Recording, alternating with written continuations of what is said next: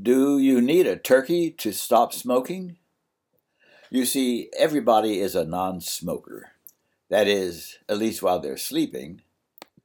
If people did the same while they were awake, they would continue to be non-smokers. Unfortunately, some people do something when they wake up called lighting up. The people who light up are called smokers. The people who don't are called non-smokers. The ease of doing nothing in regard to smoking is so apparent, so patently obvious, that most people miss it altogether. Many smoking cessation programs end up with people still smoking. Or people may take a short break only to return to the practice of smoking. These programs are aimed in the direction of hard work, willpower, and struggle, none of which sound like fun. People usually prefer having fun. Marlo Erickson learned during his years as a psychologist to take a non-standard approach in working with people, one which flips Freud on his head and presents a view that anyone can use in an easy and simple manner. You can use it to flip yourself and become a permanent non-smoker. Marlo says, one of the first items to examine is the notion of self-mastery. Most people limit themselves unwittingly by assuming that they do not yet have self-mastery. Also, most programs and psychologists focus on gaining self-mastery, as if the person were not already in charge.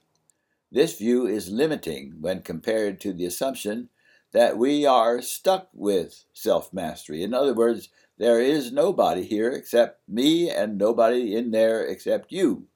You run you and I run me.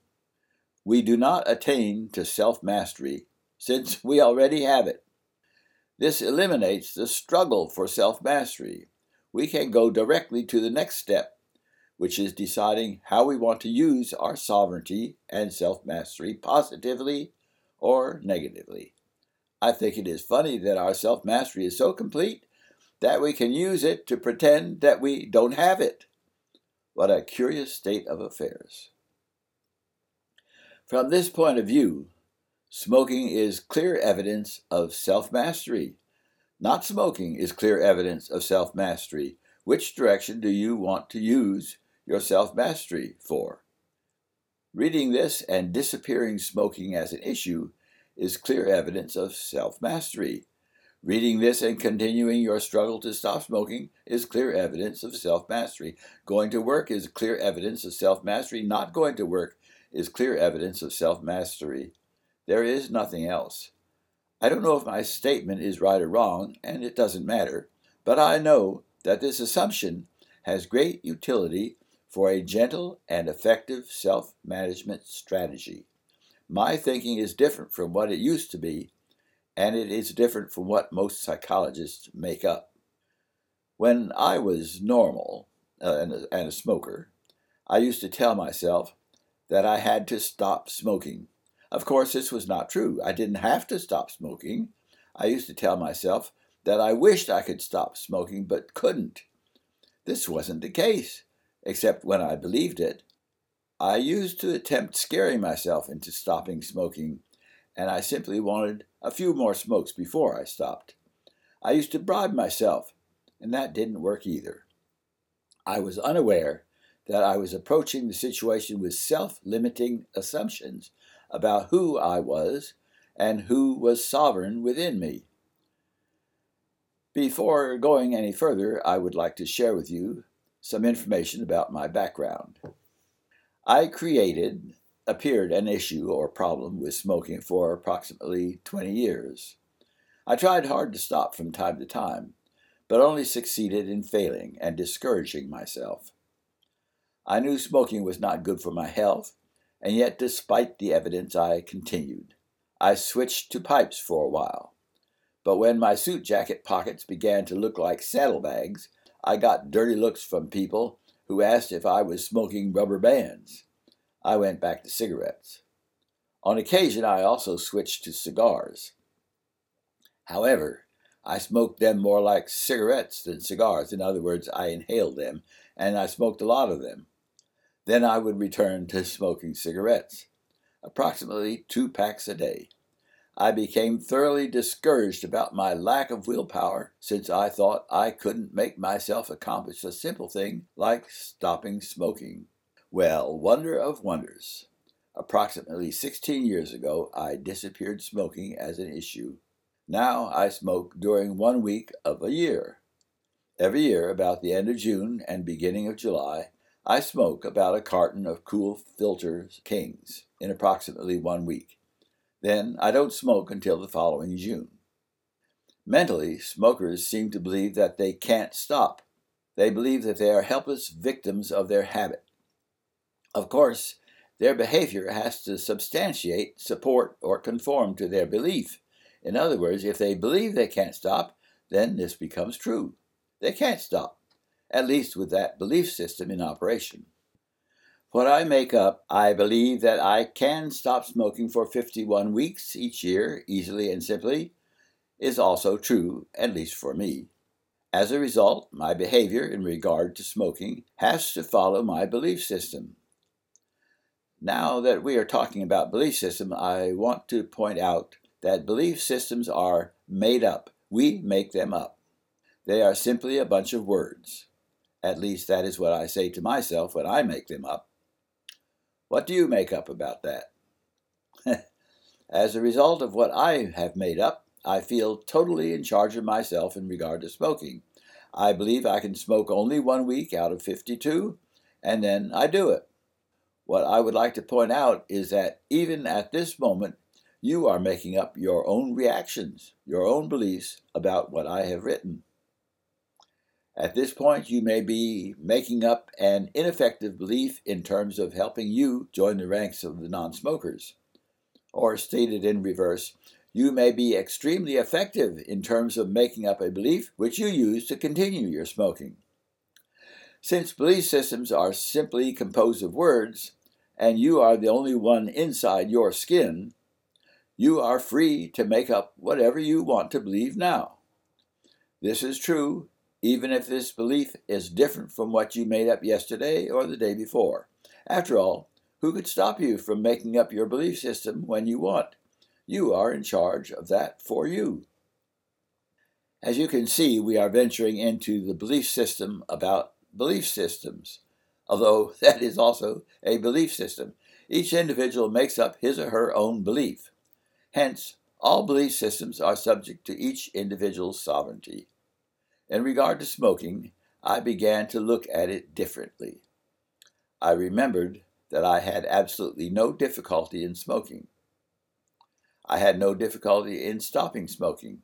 If I smoked 40 cigarettes a day, I stopped smoking 40 times a day. With ease and simplicity, I just stubbed out the butt.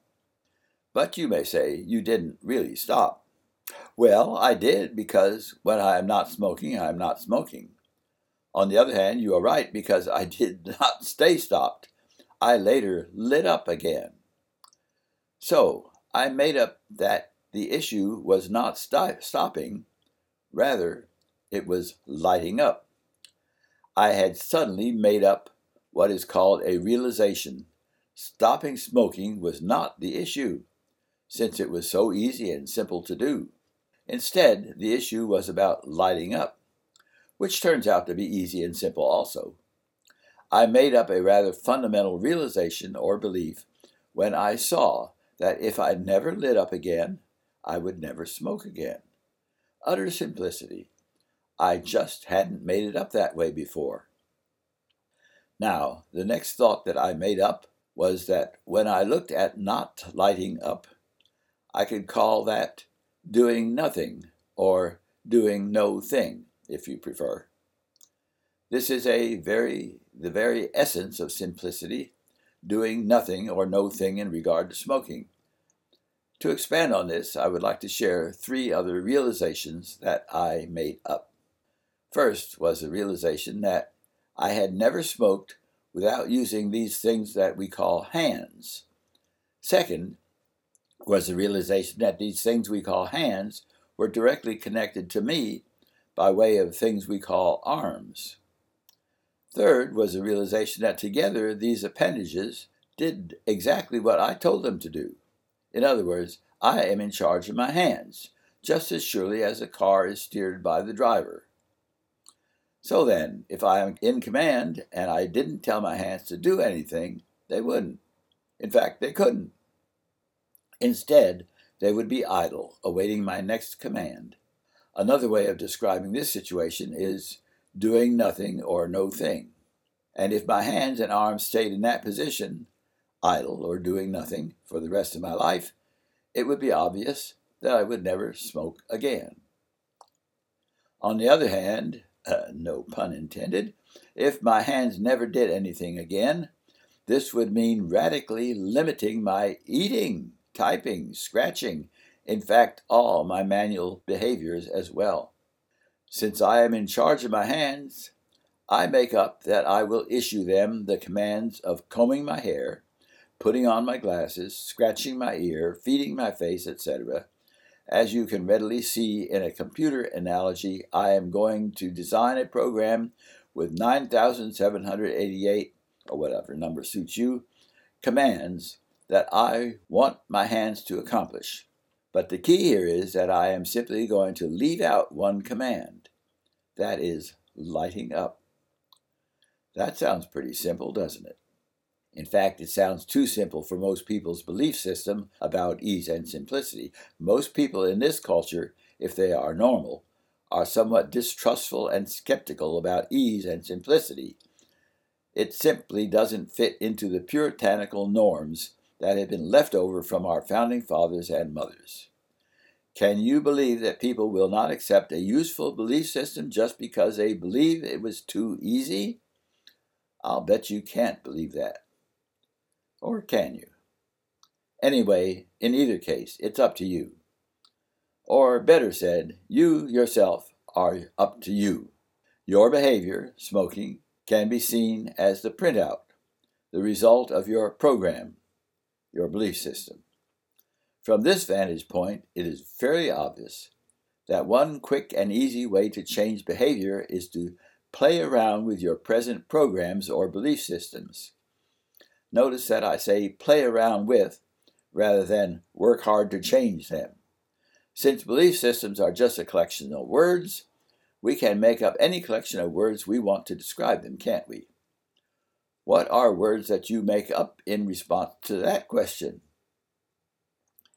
At this point, many of you will respond with the words, "That's easier said than done." Frankly, I'm not sure just what that response is supposed to mean. What I do know is that many people use that sentence to dismiss a potentially useful belief system. They believe they have no choice other than to struggle and strain if they want to implement personal change. Yet they are exercising their choice when they choose to dismiss a potentially useful belief system with the sentence, "That's easier said than done." In addition, they tend to review previous failures in their attempts to change. This review usually results in their further reinforcing their belief system about belief systems. Why not look at it another way? Flip Freud and the Puritans on their heads. When it comes to doing nothing, what actually could be easier? Since you are the operator of you, there is nobody in there except you. Who could stop you from doing nothing regarding smoking? Think about that. What could be easier than doing nothing or no thing? At this point, many people will make up a series of so-called normal reactions called yes, but. For example, yes, but what about withdrawal? Or yes, but what about physical symptoms? Or yes, but what about the habit? Or even better, yes, but what about the urge? Returning to Marlo Erickson, normal, puritanically oriented folks are going to focus on the difficulty of enduring the physical symptoms with what are called withdrawal.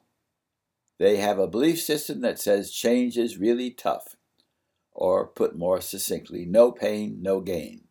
If you believe this, you are likely to tense up and get ready for the inevitable struggle. What is funny is that the more you tense up, the more you are likely to create what is called the urge to smoke. This is because you have developed a belief or pattern of using smoking as a way to ease tension. Let's examine that belief system when we assault our lungs with smoke. What is amazing is that if we say or believe that smoking is relaxing, it is. And it is true. It really is. I know it's true because I used to make it up that way myself. If that isn't an exquisite demonstration of our control over our own belief system and our own behavior, I don't know what is. Let me offer an alternative. What if we labeled withdrawal as something else? Wouldn't that change our experience? Certainly if we believed it would. So here is one analogy. On many occasions, I have been seated with one leg under me. Occasionally, I will sit that way long enough so that my leg goes to sleep. When I begin to stand up, I am very aware that my leg is asleep because I experience pins and needles in my leg, and I don't trust putting my full weight on it. In just a few minutes, my leg is fully awake, and I will walk off without any undesirable consequences. What if we played around with the reactions we experience when we stop ingesting nicotine, tar, etc., and viewed all those changes in our body as pins and needles, or symptoms of our body waking up? Every time we experience some kind of twinge or odd sensation, we could simply say, "Oh, good, my body is waking up."